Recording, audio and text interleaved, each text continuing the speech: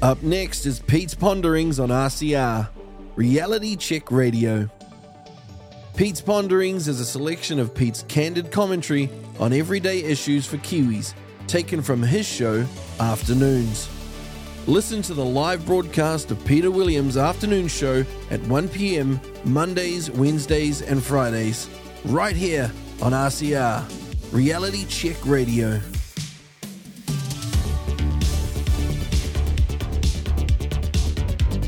Well, here we are on another 4-day week. Gee, only another 5 weeks until we get another public holiday and have another 4-day week.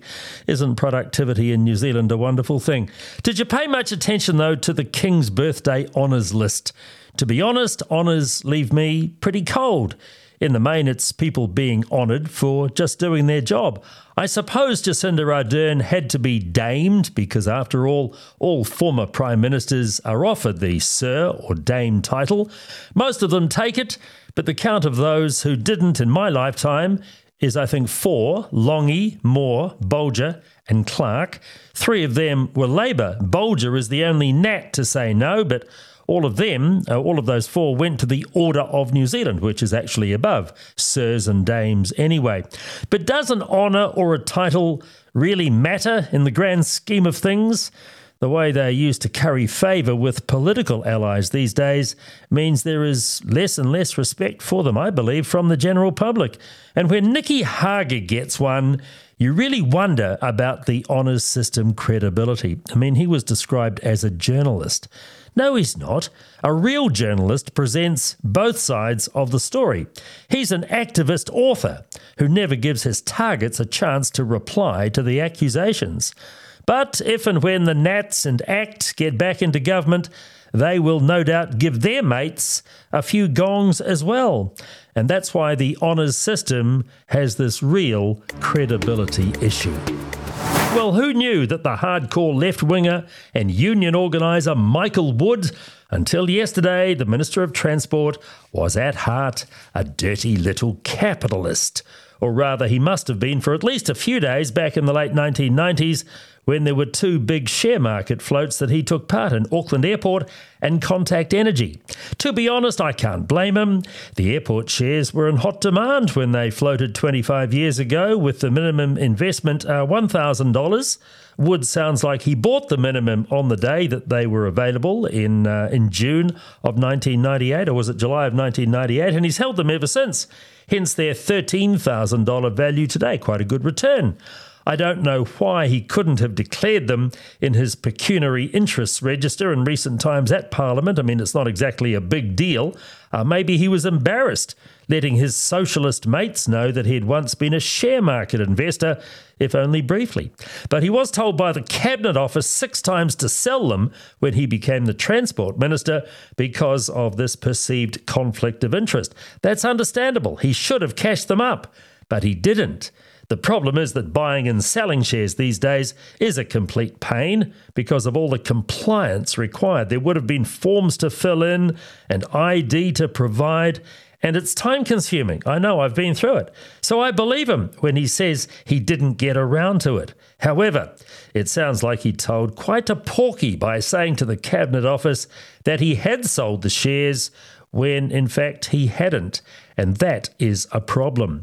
I doubt that he'll be back in the transport job. He's still the Minister of Immigration, and he's still the Minister for Auckland, which, in light of the shares at the Auckland Airport, is a conflict of interest too, is it not?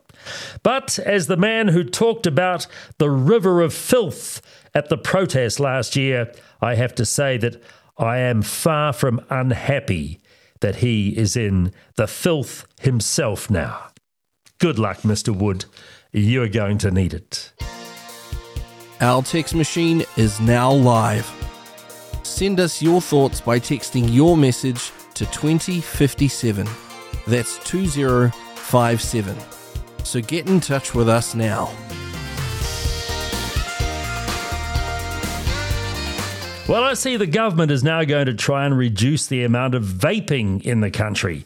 But, I fear the horse has bolted. All the moves announced yesterday, like banning the disposable vapes, not allowing new vape shops near schools, and enforcing generic flavours on consumers like berry instead of the seductive descriptive ones like strawberry jelly donut, are all very well, but will they actually make a difference? Maybe, but it will be slow progress. The current vape shops will continue to trade, even those next to a school. If the government is serious about reducing vaping, it's got to do what it did with tobacco, price it out of existence. The figures out last year show only 8% of New Zealanders smoke tobacco these days. Unbelievably low, isn't it? 8%. But nearly 10% of just 14-year-olds vape. So smoking tobacco is seriously uncool. It's also vastly expensive. A pack of 20 cigarettes these days costs about $35 and lasts about, a day or two? Some disposable vapes cost under $5 and can last the same amount of time. It's an unfair contest. If the government wants less vaping, start taxing it, even if it means breaking their election promise of no new taxes. I reckon throwing a decent chunk of vaping excise tax on would actually be a very popular move.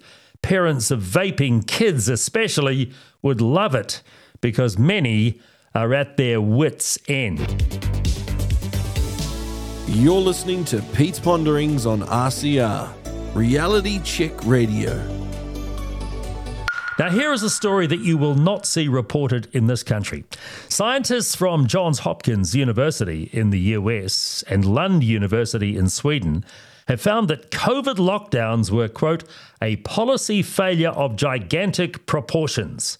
Johns Hopkins said the deaths saved in lockdown were a drop in the bucket compared to the staggering collateral costs imposed. This was the front page story in the British Daily Telegraph yesterday. Did you see it reported here? No, I didn't either. The paper has also revealed a secret British government unit working with social media companies during the pandemic in an attempt to curtail criticism of lockdown policies. It was called the COVID Disinformation Unit. The same thing happened in the US and in Australia. And I would bet a lot of money the same thing happened in this country.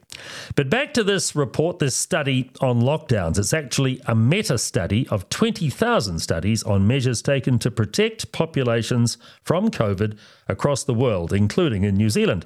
Co-author Lars Jonang from Lund University, which is ranked as one of the world's top 100 universities, by the way. He says lockdowns were a failed promise. They had negligible health effects, but disastrous economic, social, and political costs to society.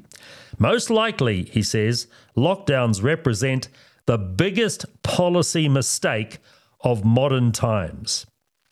Wow. Wow and wow.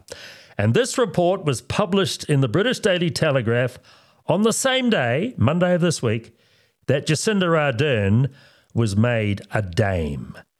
The single source of truth, I think, has just come crashing down. So a flight was held up at Christchurch Airport yesterday because passengers couldn't get through security in time for the plane to take off as scheduled. How often does that happen, I wonder? Auckland, Wellington and Christchurch airports especially are bad at security clearing quickly. But why do we bother with security for such short domestic flights in this country? Apparently, we don't security screen on the regional flights because those propeller planes can't be hijacked as they can't fly to another country. That's why the jets on the main trunk are the only ones screened for domestic travel. But to my knowledge, no one has ever been apprehended as a consequence of what happens at aviation security. The only hint of trouble on a domestic flight in recent years in this country was that disturbed Somalian woman who caused trouble on a flight from Blenheim to Christchurch, and that was back in 2008. Ironically, of course, it was a regional flight, so there was no security check before the plane took off. She was sent to jail for 9 years, but a pilot was stabbed in the incident. So one incident in the 20-something years since we've been screening domestic passengers after 9/11 in New York and in the United States.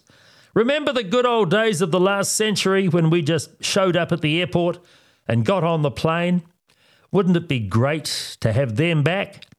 Either that, or we need a lot more staff at aviation security to speed things up so that people don't miss flights. Our text machine is now live.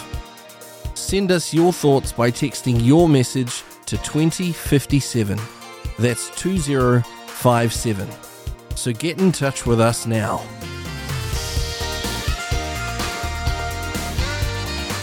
Now, many is the sport which has split with the so-called Rebel League being formed because a bunch of players were disenchanted or felt disenfranchised.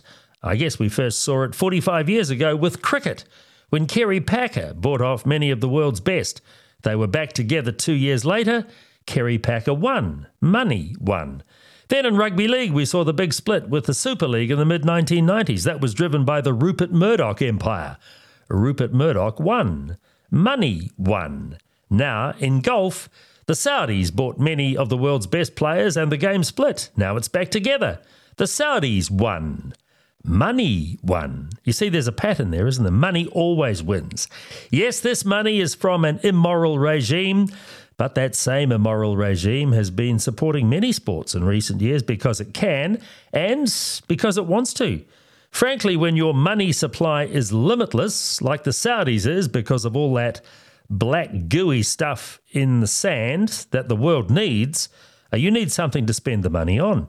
And when it comes to stroking egos and having a good time, for many men, nothing beats owning a sports team or two, or now in the case of professional golf, owning an entire sport. The money on offer for these young men now is on the verge of becoming, frankly, super obscene, as if $20 million for a 4-day tournament, which some events offer at the moment already, is not enough. I can see one looming problem, though. Golf is played on some very big properties. Lots of real estate is involved. Just Stop Oil protesters are gathering strength. I think the golf course security industry is about to get a very big boost as well. You're listening to Pete's Ponderings on RCR, Reality Check Radio. This is Reality Check Radio, RCR, some correspondence which has come into inbox at realitycheck.radio or via text at 2057. This from Andrew. Peter, I have a young daughter, 28. Young daughter, Andrew? Well, that's all relative, I suppose. She's fully qualified and experienced as an ED nurse. Why can't those like her have some significant time taken off a medical degree? That would speed things up, save money, and my daughter tells me she helps young doctors understand situations every day. Loving RCR. Thank you, Andrew. You will know the medical profession is very protective of its own and is in many respects a closed shop. What your daughter would like to do probably makes sense, but will never happen because of the situations I've just explained. Then I think this is also from Andrew. This girl got sick of being tapped out, doing crazy shifts and the pay. She's been travelling around Australia on short-term contracts for more than a year now. She gets paid a base rate of $80 per hour, free accommodation, flights home every 12 weeks, cost between jobs, is appreciated wherever she goes, and banks more than double what she grossed at home.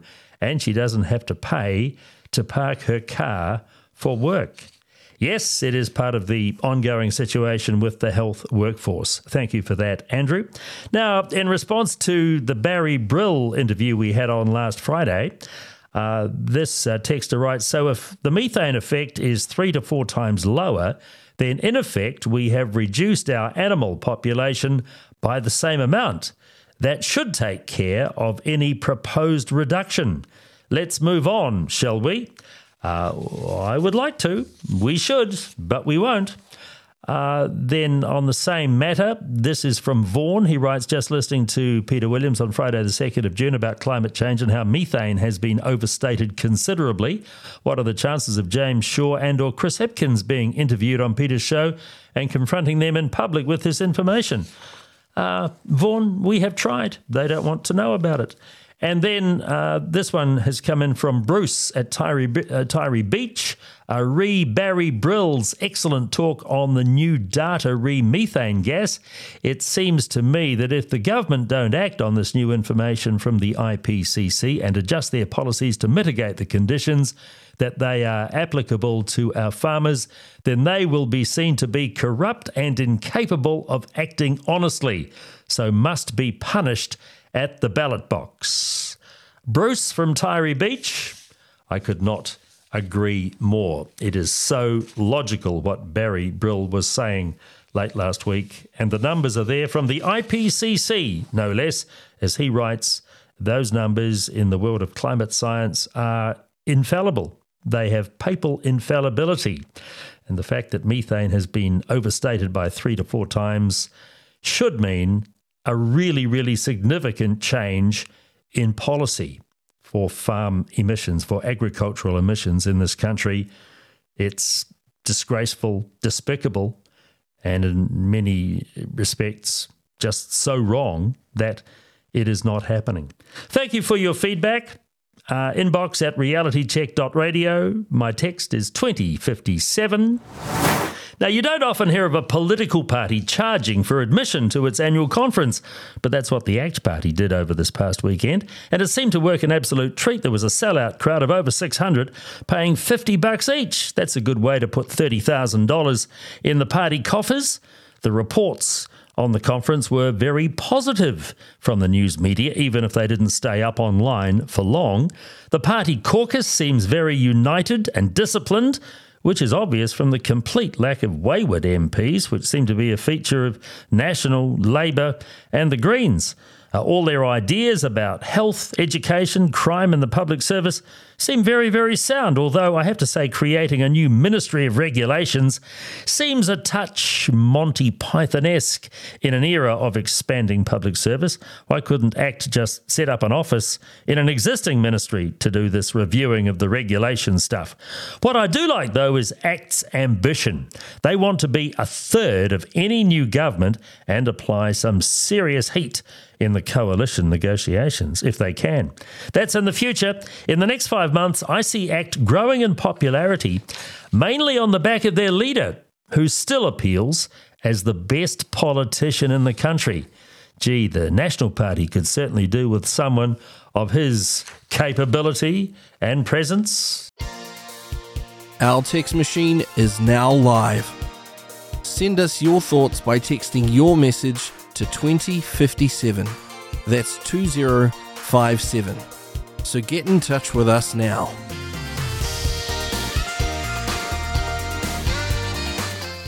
Now, we've heard reports in recent days about this horrific train crash in India, where it looks like around 300 people have been killed after a signal failure and a passenger train hit another one. But this past Sunday, over King's Birthday weekend, June the 4th, it was the 80th anniversary of one of New Zealand's worst train disasters. It happened at Hyde in central Otago. 21 people were killed when a train with 121 passengers on board left the track as it was travelling too fast. The driver, John Corcoran, was sent to jail amid allegations he was drunk at the wheel of the engine. But the author of a book about the tragedy believes Corcoran was unfairly blamed because he had a tight and unrealistic timetable to meet and he was driving on poorly maintained tracks. Elizabeth Coleman wrote a book on the crash in which her father and her brother were killed 80 years ago. Now, these days, you can ride your bike past the site of the crash on the Otago Rail Trail cycle track and stop at the memorial cairn, which Elizabeth Coleman was a driving force in having put up about 30 years ago. A couple of things about this crash, though. Number one, there were 121 people on board the train. Such was the popularity of rail passenger travel back in the 1940s. And two, a man was held responsible for the crash and was convicted. That never happens these days, as the families of the Pike River and CTV building victims know only so painfully well. John Corcoran may or may not have been badly treated, but at least the families of the victims saw justice done. And we just don't see that happen these days in New Zealand. Now, if you want an example of how the Crims have taken over the place, look no further than the lead story on News Hub on, when was it, Monday night. A group of smartasses on dirt bikes hooning around the roads of Otara in South Auckland and around a park with no helmets on and on bikes not registered to be on the roads. The cops were there, but they were outnumbered. It looks like most of the bikers got away. I think about 10% of them have been arrested. The boss of the police operation out there says Aucklanders have had a guts full of this stuff, but then he said, "We're trying our best to stop it." And some of the attempts to catch these guys were farcical. One of the cops was seen showing his baton at a bikie. Really? What was obvious was that the cops were outnumbered. That's why we need more police in uniform on the street and on the beat. And while the government crows on about reaching 1,800 new cops, which was a promise actually made back in the days when Winston Peters was the Deputy Prime Minister, the reality is we still need about 2,000 more sworn and uniformed cops. New Zealand's total number of sworn police is about 10,500, 1 to just under 500 of population. In Australia, that ratio is 1 to 400. That's where we need to be. If law and order and crime is going to become a big deal this election, and it should be, another huge recruitment drive for cops is absolutely needed. Now, as we read stories almost daily about the problems at our universities, we should be thankful to Stephen Joyce as a former Minister of Finance and Tertiary Education to put a few things in perspective, as he did. Yes, Stephen Joyce is from the other side of the political fence, but all he was doing in his column in the Herald on Saturday was to point out a few of the facts of financial life for the universities, which are entirely the government's fault. The reality is, you see, that in 6 years of being in government, Labor has presided over a decline in their funding of the universities. In 2021 and 2022, the annual budget increase was well below the rate of inflation, and there was no contribution from the government to make up the funding shortfall from the decline in international student numbers, which of course was a decline brought about by government policy during COVID. The Tertiary Education Union, many of whose members face redundancy unless there's a massive turnaround in financial fortunes, is so close to the Labor Party that it won't point out the bleeding obvious. Meanwhile, the merged Polytech, which is a favourite project of the Prime Minister from his days as the Education Minister, has had over $400 million put its way, and it continues to be an unmitigated disaster.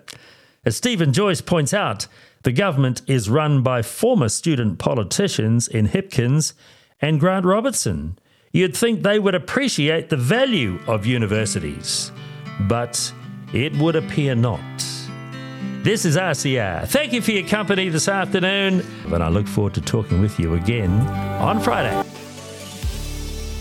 You've been listening to Pete's Ponderings on RCR, Reality Check Radio. Remember, you can catch Pete's full show combining smooth sounds and candid commentary on everyday issues for Kiwis, and the Peter Williams Afternoon Show on our live broadcasts 1 p.m. Mondays, Wednesdays and Fridays, right here on RCR, Reality Check Radio.